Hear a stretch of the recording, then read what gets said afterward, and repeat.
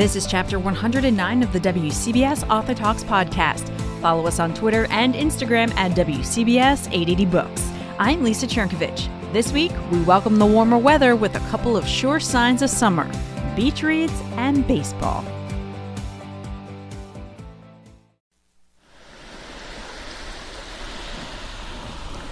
You hear that? That's the sound of summer calling. And around here, that means it's time for beach reads. For those of you not in the know, we'll pick a book every week between now and Labor Day that's perfect for whatever beach, city, international, staycation getaway you have planned. Although, aren't all books perfect for vacation? But I digress. We kick things off with My Ex-Best Friend's Wedding. Set in the Outer Banks, the story revolves around a damaged friendship and a wedding dress with a long history. Author Wendy Wax picks up the story from there.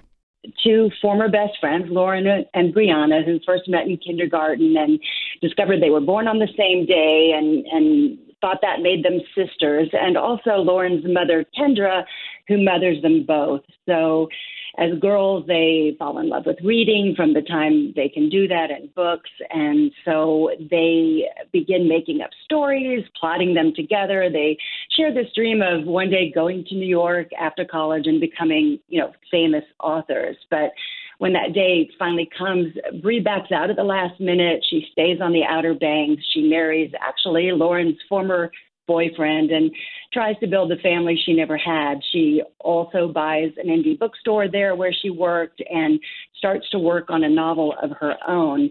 But Lauren got on that bus, went to New York, and followed their dream with dogged determination. And her first published novel, which is based on an idea that she and Bree originally brainstormed together, becomes a bestseller, and their friendship is over. So that's backstory. The book really begins the days before Lauren and Brianna turned 40. Bree's dealing with a marriage that hasn't quite delivered on its happily ever after and running the bookstore while trying to finish the novel everybody knows she's been working on now for 15 years. And Lauren is the queen of beach reads. On her birthday, she gets an unexpected marriage proposal that sends her back to the Outer Banks, her former best friend, whom her mother is still mothering, and the family wedding dress that she never thought she'd wear. That's quite a setup, huh? It is quite a setup, and I love that the dress is always in caps throughout the whole book. Well, it is, and I think, as you may know, it was inspired by a wedding dress that was in my family for generations. The portrait of my Aunt Lois in it hung over my grandmother's bed her entire life. And, it's one of those things, I think, for writers that I didn't sit down and say, I think I'll write a book that includes the family wedding dress. It was one of those things that really just presented itself. I didn't even realize how much of an impact that portrait and the story of that dress had on me. So it was really interesting. It sort of took over in a way. And there's also something about weddings that dredge up a lot of drama and a lot of old feelings. That is very true, I have to say. And I have to say also, less happily, this book was also inspired by a friendship that was lost and never really repaired. So writing this book in that way also I relived a lot of that and knowing what it really meant to once again be with someone that had been, that person that you could say anything to and now had to be so careful with was also an interesting thing to do. Do you think that friend will know if they read this book? Well, I seriously doubt that friend will read this book, but I actually did try to mend fences. While I was working on this story, I kept thinking, oh my gosh, it's terrible that we're, not close anymore and that I'm writing all of this and it's dredging all of that up. And I did reach out and, boy, you're the only person I've mentioned this to, but in reality, she let me know that not all friendships are forever. And, so, yeah, I don't think she'll be reading it. Oh, that's too bad. My mom always had a saying, whenever, growing up and whenever you went through a hard time with friends, that there are certain friends that come through for certain parts of your life, and it's okay if they're not around for your whole lifetime. That's really interesting, and perhaps that is what she meant, and not in quite a dismissive way as it felt at the time. But no, I think that's a really good point, and I also, you may know, am drawn to writing about the bonds of friendship that get us through the really tough times. I have done that over and over because I'm so fascinated by that. I think, especially for women, I think those kinds of friendships mean so much at really important times. So friendship is always a really important part of the story for me. Let's talk about the setting. Why the Outer Banks? I can't answer that exactly, except that it always looked so interesting. I grew up on the west coast of Florida, on the Gulf of Mexico, and I actually thought I knew what it meant to grow up on water or a body of water. But I went, for research to the Outer Banks. In fact, I'm going there this weekend to do a few pre-launch events. And the Atlantic Ocean in that part, of the country is an entirely different thing. It was just so dramatic and beautiful and, removed from everything. I hadn't realized before I went there quite how far off the coast of North Carolina it actually is. But I was looking for a setting that would lend itself to the story, and it became so much more, frankly, than I even expected it to be. I love how the research that you did, the people that you met during that research, and, the residents themselves, how their approach to life, their way of thinking, and how they think of themselves kind of wove their way into your book. And you have this disclaimer at the end just to make sure they all know that this is a work of fiction. Oh my gosh. Well, and I will say bankers, as they are referred to, are so passionate about where they live and why they live there. And I was so aware the entire time of somehow wanting to get it right. I met quite a few people there that I just loved and who really gave me feedback about what it feels to be a part of that place. And I just, sometimes you come in as an outsider and you have only so much time to try to absorb as much as you can. And I felt I was so aware of just wanting to get it as close to reality as I possibly could, even though, of course, this is fiction, as I pointed out, just in case I messed up. So, there are a couple of, I mentioned a lot of local Outer Banks restaurants and places and important parts of the area, but there were two places in particular. We stayed at this very cool bed and breakfast, really almost by chance. It's called the Cameron House Inn on Manio, which is on Roanoke Island. It was such an incredible stay that I fictionalized that inn. It's called the Dogwood in the story, but it's very close to reality. And also a bookstore there, an indie bookstore called Downtown Books, which is right around the corner and on the Manio waterfront, became the fictional tidal wave. So I did not only use the setting and real places, but I also fictionalized a number of locations that really stood out for me. I know I want to be planning a trip to the Outer Banks right about now. You need to go. You do. So another thing about the book that I loved, the story was great. It was entertaining, but it's also, you kind of given us a masterclass in how to write a novel. Oh, why, thank you. There are all these little bits of how writers approach writing their craft sprinkled out throughout the book, whether it's, Lauren, who's the established writer, or Bree, who's trying to become a writer, and you kind of weave these little bits of advice in there. Was that your intention, or it just happened that way? Well, I actually, they say write what you know, and on occasion, I have written author characters because I think people are interested, and also I think people really don't know what it is like. And so, yes, I actually wrote an earlier book, quite a number of years ago, called The Accidental Bestseller, which is a story about 4 writers who help each other survive the publishing industry. And I thought that was a very real look. In this case, I did intentionally choose writers, and I wanted to share I think it's a fair representation of what it is to be a traditionally published author today.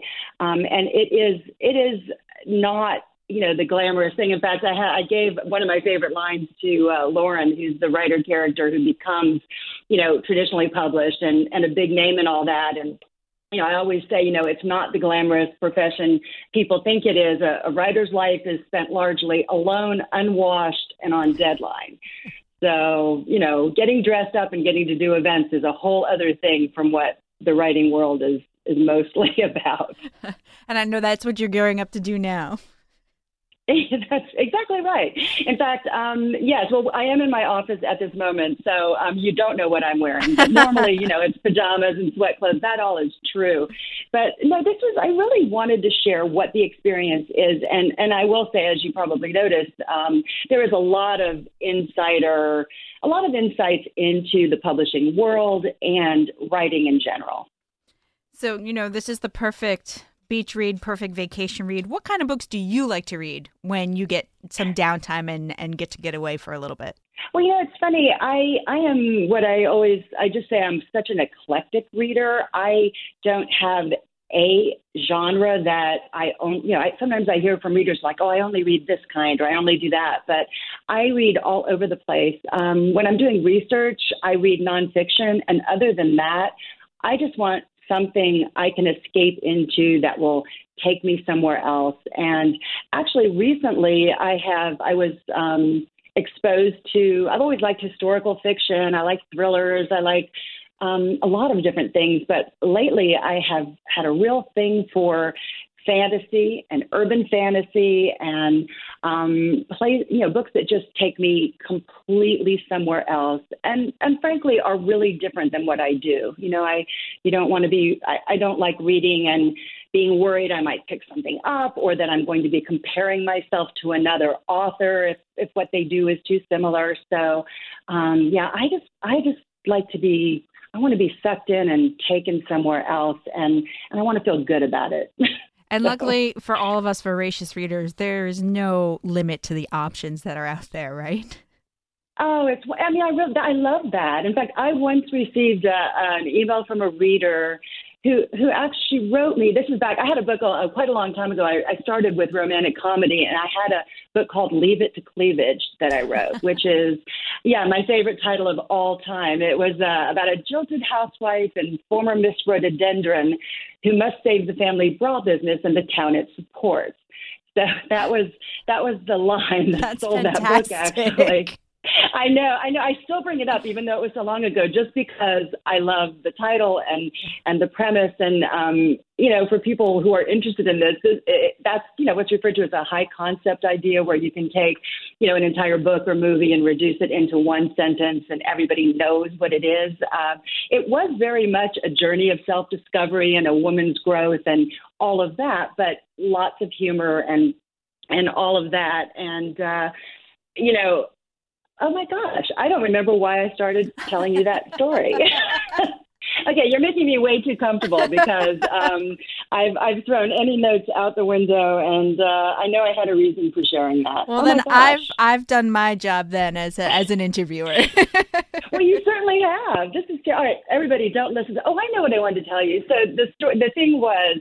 At that time, when that book was out, I received, I think probably it was letters back then rather than email from a woman who said, I only read Danielle Steele. Oh, no, it was Nora Roberts. Sorry. She said, I only read Nora Roberts. But she didn't have a book out just now. And I saw your book, Leave It to Cleavage, and I picked it up and I really loved it. And at the time I thought, oh my gosh, there was a person who only read one author. I found that, I think Nora's wonderful and I grew up on her books, but I'm just saying I found the idea of someone limiting themselves that much, to one author when there's so much great work out there to be sad. That's where that story came from. Well, I couldn't agree with you more, which is why we talk to so many authors who write so many different things for this program, because I think in order to be well-rounded, you should be reading everything that you can get your hands on. I agree with that. And I also think no one should ever have to apologize for what they choose to read.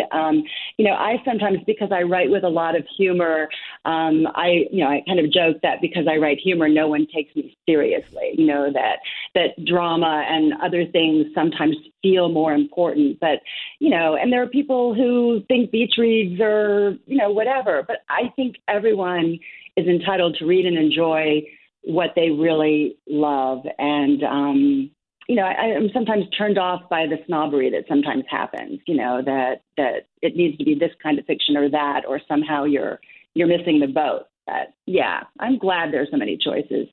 I am glad as well. And I think that's a great place to bring this interview to a close. So I don't get you to reveal any more that you don't want to reveal. That's not in your notes. Okay, good. So the new book is My Ex-Best Friend's Wedding. Wendy Wax, thank you for spending some time. And this was one of the more enjoyable conversations I've had in a really long time. So thank you. Oh, me too. Thanks, Lisa. 1969 was quite the year. Let's recap. It's the year we landed a man on the moon, and nearly 1 million people descended on an upstate New York farm for the Woodstock Music Festival, not to mention the nonstop protests against Vietnam and the Stonewall riots in Greenwich Village. It was also the year a ragtag group of baseball players from Queens did the impossible and won the World Series just a few years after having the worst record in Major League history. The latest book to chronicle that astounding season is They Said It Couldn't Be Done. Author Wayne Coffey sat down with our Peter Haskell to talk about the sports story everybody around here can't get enough of. For 50 years, they've been the Miracle Mets, but don't call them the Miracle Mets.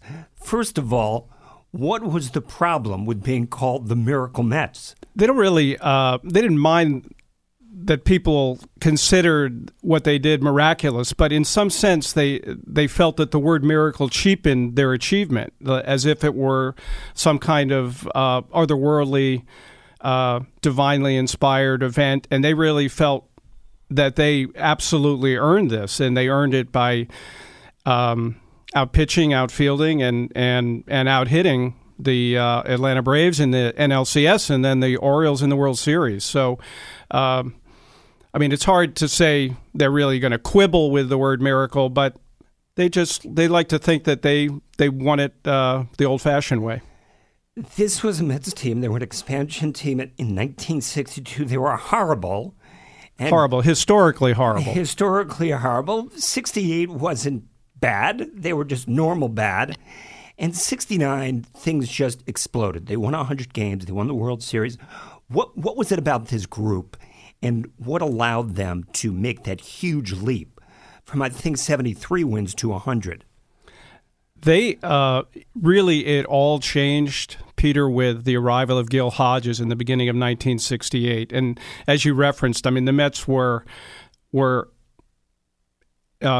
epically bad. They were the worst team in the 20th century in 62, going 40-120, which takes some doing to go 40-120. They lost 737 games in their history leading up to 1969. But when Hodges came in 68, from day one, he told his players that the lovable loser thing is done. We're not doing that anymore. And to me, he did the genius of Gil Hodges, quite apart from his brilliance as a strategist, was the fact that in very short order, he changed the culture of the team. He really changed the Mets' DNA. And he said, we're going to play the game the right way. We're going to pitch. We're going to field. We're going to outwork everyone else. And he laid down the law, and he did it he just commanded this tremendous respect. And everyone, going back to Gil Hodges' days in Brooklyn, he was a revered player. In my mind, should have been a Hall of Fame player on the basis of what he did as a Dodger, as a tremendous fielder, hitter of 370 home runs, an anchor of tremendous teams for the whole decade of the 50s. And then he came to the Mets, and he really changed everything. One of the things that's interesting, which you point out in the book, and I guess I'm jumping ahead of myself, but you know about Seaver and Cleon Jones and Don Clendenin, but you had all these secondary players that had huge moments through the course of that season. And so what was it about Hodges? How much of that could you attribute to him? I think you attribute almost all of it to him, and you're absolutely right. This was the Mets were a team. I like to call them sort of the baseball equivalent of the little engine that could. If you looked at that roster, this was not an overwhelming collection of talent by any means. But what Gil Hodges did, and there was not one player I talked to who said they 100% agreed that without Gil Hodges, we never would have won. And what he did was give every single player on that team, from Tom Seaver to Al Weiss, Duffy Dyer, the backup catcher, J.C. Martin, Rod Gasper, the spare outfielder, every single person had ownership. They were important. There was no caste system with the 69 Mets. And that was a culture that Hodges very carefully inculcated in the team. He would talk to every player every day. He used them. He didn't let guys just sit on the bench for weeks on end. And fans of a certain age will recall that back then, when there was mandatory military service, Mets were coming and going all year long to do their 2 weeks of military service. So when they played the Cubs in the middle of the year, Bud Harrelson was at Fort Drum in the Adirondacks, and Ken Boswell came and went. Nolan Ryan came and went. So Gil just did a masterful job of using his entire roster. So every single one of these guys felt valued, and it is, as corny as it sounds, it made all the difference. And maybe the biggest home run in Met history was hit by the mighty Mite, Al Weiss, 155 pounds in Game 5 of the World Series. And he had the fastest home run trot on record because he didn't know how to do home run trots. That was, I believe, his 6th home run after a decade in the major leagues. So, but that was the magic of Hodges. He got everyone to believe in themselves, to feel important, to feel as if they had ownership in what was going on. You know what I think is interesting too? Tom Seaver was a dominant pitcher who had a fantastic year, but it seemed like part of that chemistry was due to Seaver's mentality. What was it about it that he was not, how seriously he took things and was not really above the fray? You know, he was, for all of his gifts as a pitcher, Seaver was a brilliant competitor, and his catchers told me the most cerebral pitcher who they ever worked with. They would. I remember J.C. Martin said, "I would never ever shake off Tom Seaver when I would catch him because he knew exactly what he wanted to do and he was going to do it, and I'm not going to get in the way." So, and when he's known as the franchise and Tom Terrific for very good reasons, because as Gil Hodges changed the course of the culture in the Mets' fortunes, and Tom Seaver was the game changer on the mound. In fact, there was a kind of very telling moment, Peter, early in 1969. The Mets, of course, were so bad they had never been anywhere near the 500 mark. And in May, just about 50 years ago exactly now, they got to 18-18. And the press, it was the big story of the day. The New York Mets were 500. Let's have a parade. And Seaver, they came to him after the game and said, what do you think about this? You're 18-18. And he said, we're not here to be mediocre. 18-18 is mediocre. We want to be in a pennant race. We're here to win. You want to celebrate mediocrity and the way the Mets used to be. Go talk to Marv Throneberry and Rod Cannell and Choo Choo Coleman. And Choo Choo Coleman. Thank you. I knew we could get Choo Choo Coleman in there. So that leadership and that setting the bar as high as he did, how important was that for that club?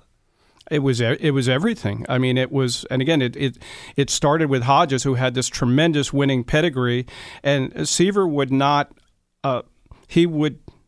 stand for giving anything but his best, and that sort of attitude is, in a very positive way, it's contagious. It spreads through a team, and his left-handed sidekick Jerry Koosman, who really never gets the full due of what he meant to that team and the tremendous career he had, was right there with him. In fact, a lot of Mets would say that if they had to win one game, Koosman was the guy who they wanted on the mound. And his story is is just remarkable. This is a guy from a farm, Appleton, Minnesota. He grew up on a 360-acre farm, never played baseball growing up, never played Little League, never played Babe Ruth League, Pony League, never played anywhere until his older brother Orville recruited him for Orville's Minnesota Beer League team. Then Jerry ends up going into the Army, Fort Bliss, Texas, and by then, he's a strapping guy with clearly a very gifted left arm. He starts pitching for the Fort Bliss baseball team. His catcher is a guy from Staten Island named John Lucchese Jr. John Lucchese's father is a Met usher, and he says, "Dad, we have a pitcher the Mets need to check out." And that pitcher turned out to be Jerry Koosman, who signed for the whopping sum of $1,200 and won 19 games in 69. In fact, down the stretch, to speak to your point about the competitives, Seaver and Koosman won 18 of their last 19 decisions as the Mets were running away from the free-falling, imploding Chicago Cubs. So you bring up Koosman, who I was going to ask you about next, and you talk about his competitiveness. When you talk to him quite a bit, he's featured prominently in the book. Give us his perspective of what that season was like, and now for him, looking back on what that was like for him. Well, he came up in 68, and really I thought he should have been the National League Rookie of the Year. Was a tremendous success right away. But this is another guy who was all business. And in the heat of competition, the first pennant race of his life, he pitched absolutely brilliantly. And I think if you want to know the essence of Jerry Koosman, Peter, let's fast forward to the World Series. So Tom Seaver loses Game 1 in Baltimore. And the Baltimore Orioles, fans will remember, won 109 games, and they were widely considered to be one of the greatest teams in baseball history. Frank Robinson, Brooks Robinson, Jim Palmer, they had Boog Powell, Paul Blair, Don Buford. They were just absolutely stacked. And after they beat Seaver in Game 1, a lot of people thought it was over. And so Game 2, Jerry Koosman takes the ball from Hodges. He pitches a no-hitter into the 7th inning, and the Mets win. So it's 1-1 coming back to Shea. The Orioles never won another game. And Koosman ended up winning. He was the only pitcher who won 2 games. He won the clinching Game 5. And so this was a guy when when the heat was the hottest, he brought his best. I want to ask you about another individual who played a key role, veteran Ed Charles, the glider, whose backstory is really compelling and sad in some ways, but he got there and won the World Series. Yeah. Tell us about that. Yeah, Ed Charles was there are a lot of heroic figures on the 69 Mets, and Ed, who passed just last year, I had the honor of spending about 4 or 5 hours with him. He lived just in East Elmhurst. I mean, you could almost hit a ball to Citi Field from where he lived. And but Ed grew up in Daytona, Florida, in the most horrific of circumstances, really, into terrible poverty. There was violence in his home. He was homeless as a young teenager. He dropped out of school. He had a really rough go, but he was a gifted athlete. He ended up going back into school. He was a very, very smart man, and was a published poet who was sort of the Mets poet laureate. But coming up, he was really, as were the other African American Mets, almost like the baseball child of Jackie Robinson. And he remembers a moment that changed his life in the spring of 1947. The Dodgers were training in Daytona, and Ed Charles, an African American from very much the wrong side of the tracks in Daytona, who had everything against him, and living in a fiercely segregated Jim Crow South, where he couldn't go in the restaurants, couldn't drink from the whitewater fountain, couldn't do anything. Saw Jackie Robinson on the field with his white Dodger teammates, and Ed Charles said, just the sight of a man with the same color skin as me, he said it was everything you ever dreamed of in your life right before your eyes. And he told a story later that how he ended up the Dodgers were in St. Petersburg, and Charles ended up leaving the horrible circumstances of his home. His mother moved to St. Petersburg to get away from his father, basically, and Ed followed her there. And the Dodgers played one of their final spring training games before heading north in St. Petersburg. And after the game, Ed and his friends were I think they were sitting on the fence because they couldn't afford to get in. And then they followed the Dodger bus. They ran alongside the Dodger bus to the train station. And then they ran on the platform and saw where Jackie was sitting in the train playing cards with his Dodger teammates. The train pulls out of the station, and Ed Charles is running alongside the train because he wanted to see this man for as long as he could see him. And Ed Charles held tightly to the inspiration of Jackie Robinson and ended up signing a pro contract and got to the major leagues about 8 years later than he should have, and very nearly gave up. And he just kept on thinking, Jackie Robinson did it, and I can do it. And he ended up finally making the major leagues at age 29. And Game 5 of the World Series was the last game Ed Charles ever played, so it's a pretty good way to go out. And as an aside, that powerful scene you describe at the train station is portrayed in the movie about Jackie Robinson. That's right. 42. And, yep. And you see that, and Mets fans will see that, and they'll say, hey, Ed Charles, that's the guy. That's the glider, yep. So you set up the World Series. Game 1 goes to the Orioles. Koosman comes back with a big game, too. Just, if you could briefly, the drama that led up to, the big plays, A.G., Swoboda, etc., the drama that led up to that Game 5. Yeah, so with the I'll take a step back for a second to as improbable as the Mets' run that year was. And by the way, right around the time Woodstock was starting, the Mets looked like they were done. They were 10 games out in third place. They finished the year 38-11.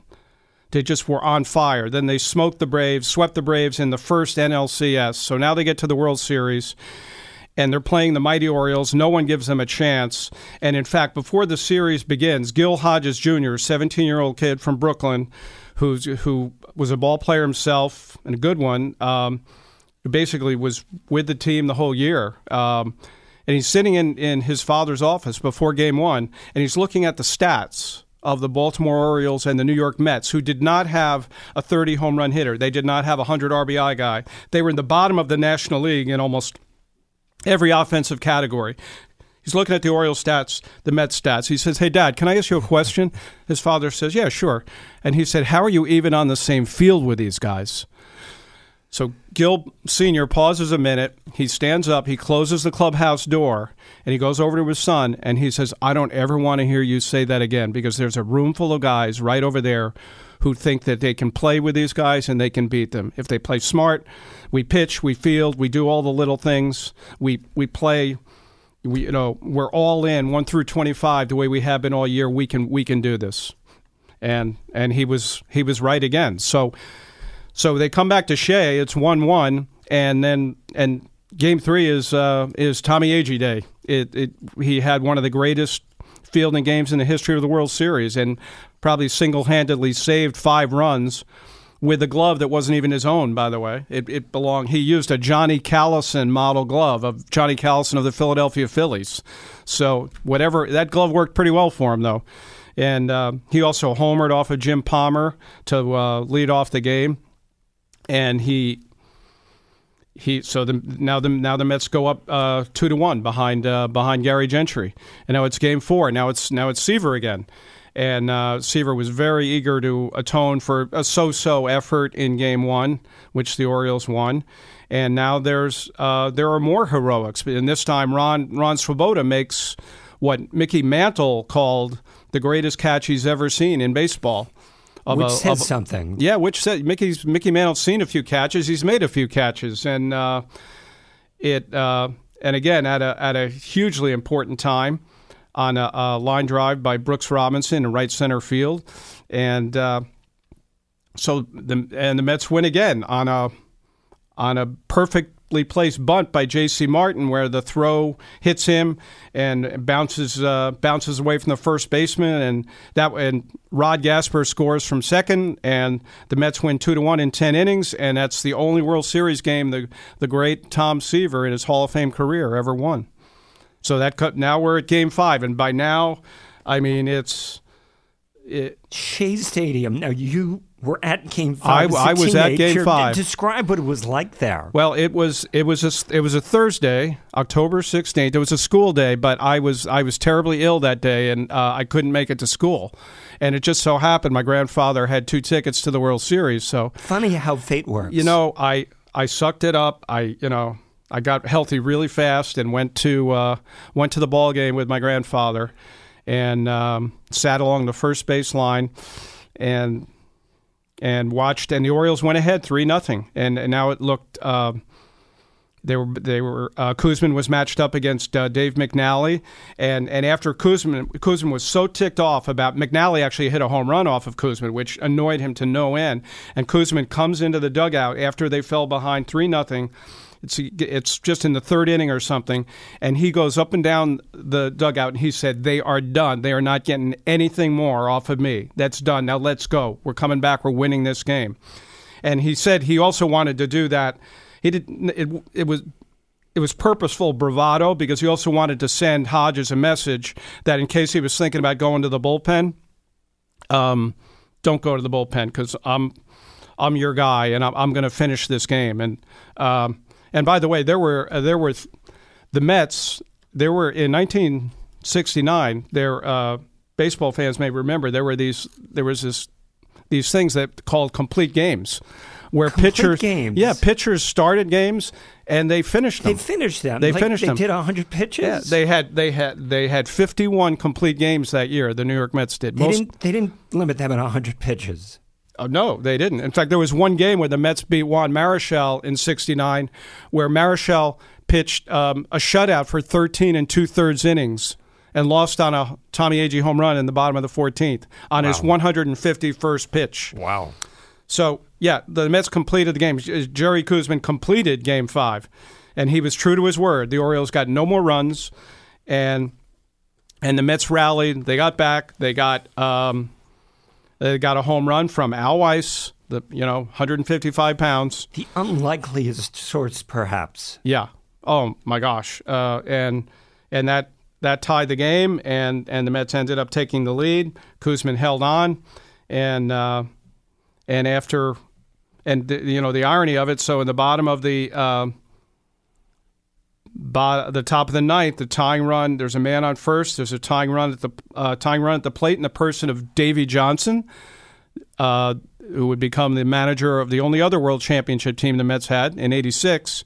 And he hit a fly ball to left. Cleon Jones made the catch, went down to one knee, and then the Barbarians stormed the field, and Wayne Coffey among them. Wayne Coffey was among them. I do. That was my life in crime right there.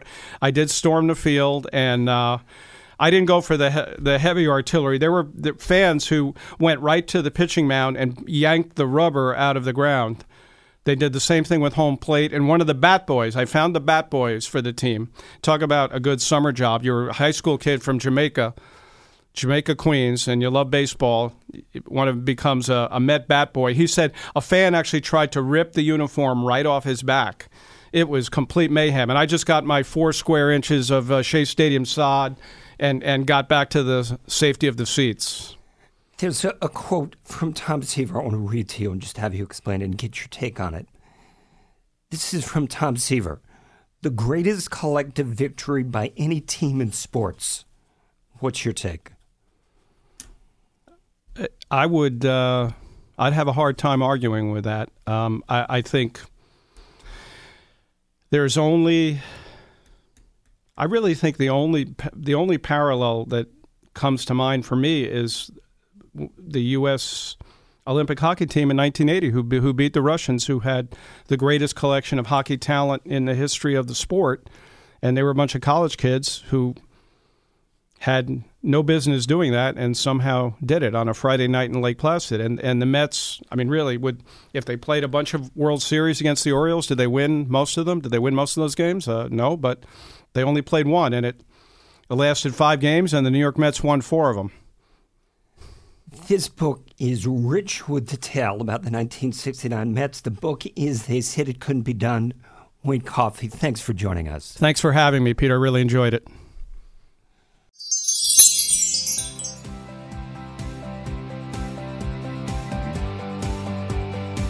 All right, who's ready for summer? Next time around, gather around the speakers as we share a ghost story featuring love found and love lost. Until then, check us out on Twitter and Instagram at WCBS 880 Books. I'm Lisa Cherkovich.